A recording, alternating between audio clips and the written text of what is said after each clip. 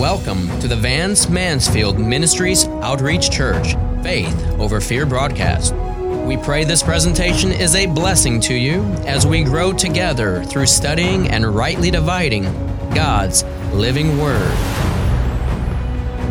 Thank you for tuning in with us, and now, here's your host, Pastor Vance Mansfield. Thank you so much for tuning in. This is really a continuation of our episode, our episode, The Parable of the Sower. And toward the end of that episode, I explained that we would talk more about what Matthew chapter 13, verse 23 said when we were dealing with the fruit that you would bring forth, in some 100-fold, some 60-fold, and some 30-fold. And I had related that to the good and acceptable and perfect will of God. And some of you may be wondering where I found the good and acceptable and perfect will of God. Well, in Romans chapter 12, verse 1, it said, "I beseech you, therefore, brethren, by the mercies of God, that you present your bodies a living sacrifice." See, the whole concept of the seed going into the ground is understanding that in the natural, you plant seed in the earth, and your body is what is known as the earth. Biblically speaking, your body is called the earth. You are the earth. So the seed that goes into the earth, the seed was the Word of God. Okay, so you present your bodies a living sacrifice, holy and acceptable unto God, which is your reasonable service. And that you be not conformed to this world, but be transformed by the renewing of your mind, that you may prove what is the good and acceptable and perfect will of God. Okay, that you may prove what is that good and perfect and acceptable will of God. Now, when you're dealing with Jesus making the statement that you would bring forth fruit, a lot of times people associate that to the fruit of the Spirit, which it's not wrong. Okay, that's true, but there's more to that than what a lot of people are preaching and what a lot of people are teaching. Okay, the bringing forth fruit has a lot to do with you bringing forth the manifestation of the seed. The seed is the Word, okay? You bringing forth the manifestation of the seed, which is in actuality you bringing forth the manifestation of Jesus. You are making manifest the Son of God in you, in your life. This is all part of His appearing and His coming with 10,000s of His saints, is being produced in you, the saints. Now, I want to read something out of Ephesians chapter 5, and I'm going to read quite a bit here.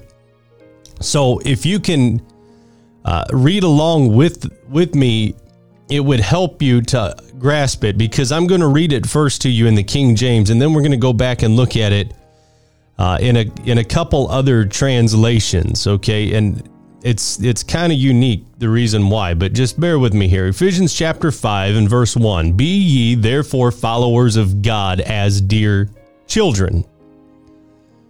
Okay, so follow God as if He is your Father. That is why we can cry, "Abba, Father." See, He has become our Father. So follow Him as though He is your Father. Verse 2, "These are all essential keys to you walking in the perfect will of God." Okay? and walk in love as Christ also hath loved us and hath given himself for us an offering and a sacrifice to God for a sweet smelling savor. The Bible said the prayers of the saints are like a sweet smelling savor unto God. Okay? So walk in love as Christ has also loved us and hath given himself for us as an offering and a sacrifice. The Bible said that our praise was a sacrifice. It was our sacrifice of praise. Okay? And the prayers of the saints are as a sweet-smelling savor unto God. Verse 3, but fornication and all uncleanness or covetousness, let it not be once named among you. Now, I want to read this out of the Amplified. I'm going to read this verse 3 of Ephesians chapter 5 out of the Amplified Bible. But immorality, which is sexual vice, and all impurity of lustful, rich, wasteful living, or greediness must not even be named among you, as is fitting and proper among saints, God's consecrated people. Verse 4 out of the King James says, neither filthiness nor foolish talking nor jesting, which are not convenient, but rather giving of thanks.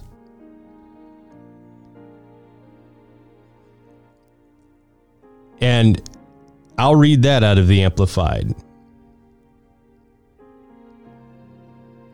Let there be no filthiness, obscenity, indecency, nor foolish and sinful, silly and corrupt talk, nor coarse jesting, which are not fitting or becoming, but instead voice your thankfulness to God. And a lot of you are reading out of the English Standard Version, which I believe it said, let there be no filthiness, nor foolish talk, or crude joking, which are out of place, but instead let there be thanksgiving. Okay? Now, let's go back to the King James, and we're going to read verse 5. For this you know, that no whoremonger, nor unclean person, nor covetous man, who is an idolater, hath any inheritance in the kingdom of God. Now, I want to read this one out of the Amplified.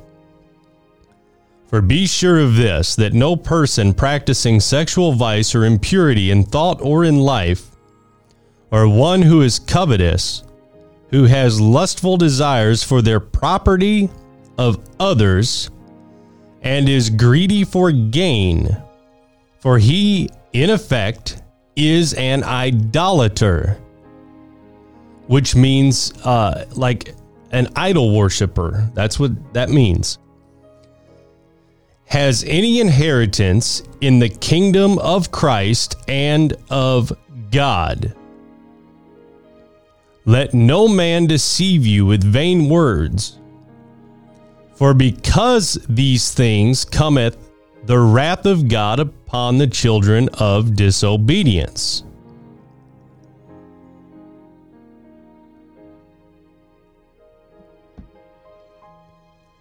Verse 7.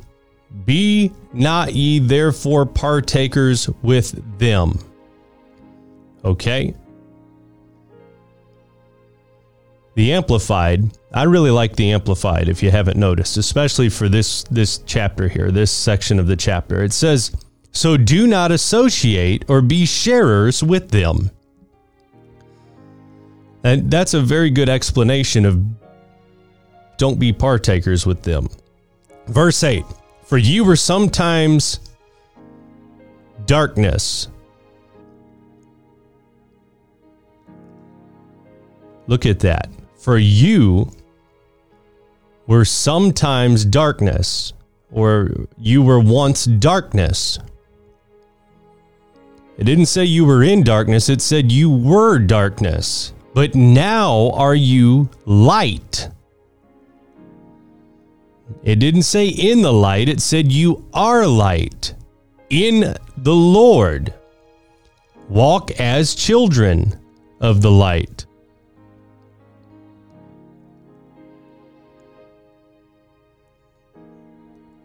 For the fruit of the Spirit is in all goodness and righteousness and truth. Do you see that? Goodness, righteousness, and truth. It takes all three. It takes the good and the acceptable to produce the perfect. It takes goodness and righteousness and truth to produce perfection, proving what is acceptable unto the Lord. That's verse 10. Let's read that one out of the Amplified. Okay? And try to learn in your experience what is pleasing to the Lord, and let your lives be constant proofs of what is most acceptable to Him. And have no fellowship with the unfruitful works of darkness, but rather reprove them. I think we should read this one out of the Amplified as well. It really breaks down and gives you a good explanation. And the reason I read out of the Amplified on some of these parts is because I have defined all of these verses, every word in every one of these verses in the Greek. I have read these in the Greek and defined them in the Greek, which is what they were translated out of, was the Greek. See, they were translated to English from the Greek. So I go back to the origin to find out what word was used and what it really meant in the time it was used in. And the reason I'm referencing to the Amplified in this case is because it really gives a very, very close and accurate explanation of a lot of these words. So it says, verse 11 in the Amplified said, take no part in and have no fellowship with the fruitless deeds and enterprises of darkness, but instead let your lives be so in contrast as to expose and reprove and convict them.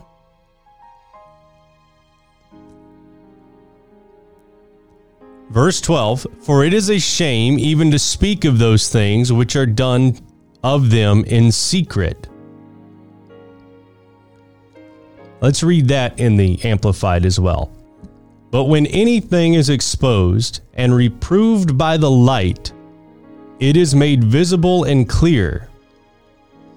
And where everything is visible and clear, there is light.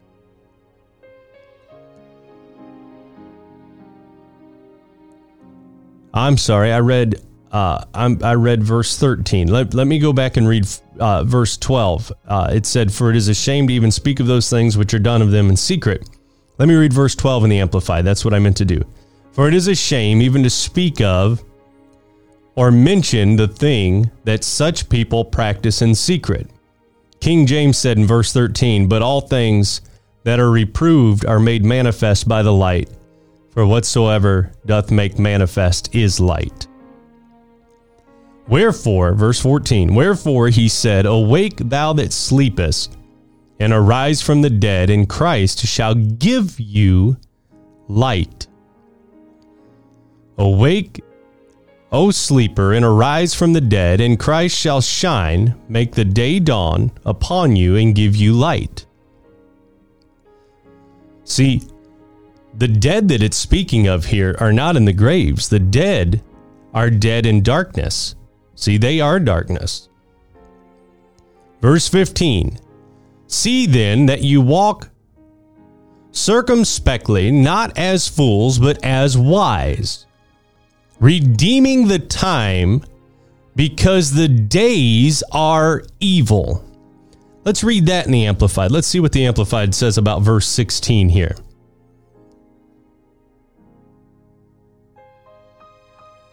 Make the very most of the time, buying up each opportunity, because the days are evil. I'll tell you, this isn't noted, but what we're going to do is we are going to define the word days.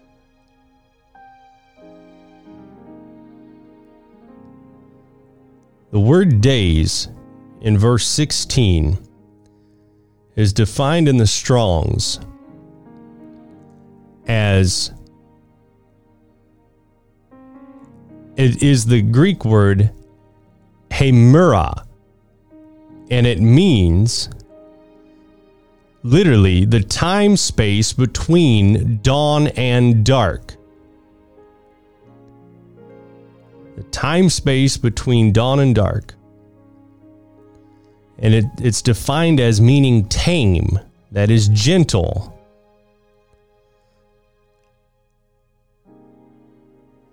Or figuratively, a period, an age, or a time. Okay? An age or a time. Redeeming the time, because the days are evil. Wherefore, be thou not unwise, but understanding that the will of the Lord is. Are you ready for this? Here it is. That the will of the Lord is, and be not drunk with wine, wherein is excess, but be filled with the Spirit.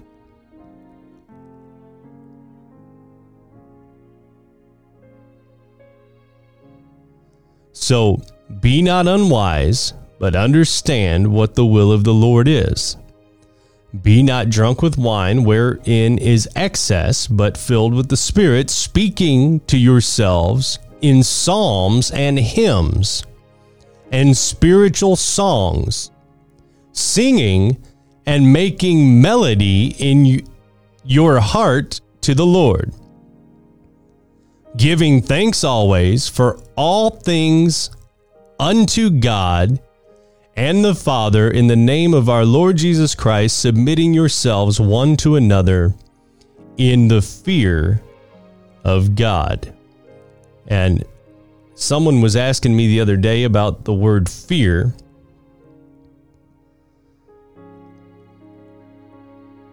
And I believe in relation to this verse, the word fear is in reverence, submitting yourselves one to another in reverence of God. And the reason is because God is in your brother. When you look at them, it's like looking at God. It's a piece of God. Okay? So the fruit that you are to bring forth, like I said, it has to do with the fruit of the Spirit. We're not taking that away. That is part of it. It's called the fruit of the Spirit. And it starts with love. Okay? That's why he said, walk in love as Christ has also loved us and given himself for us as an offering and a sacrifice to God for a sweet-smelling savor. That was verse 2 in Ephesians 5 that we read previously. It starts with that. The fruit that you are to produce is, in actuality, you are producing Jesus Christ, because he was the Word, which was called the seed, and that seed is planted in you, the good ground, the solid ground, the rich soil that can receive it and produce fruit from it. That seed is Jesus Christ. It's the Word that was made flesh and dwelled among us, right? The Word is in you. When the Word is in you, it will take root in you and it will produce fruit. What fruit? An apple seed cannot produce an orange. And a grape seed cannot produce a walnut. A seed will only produce fruit of its own kind.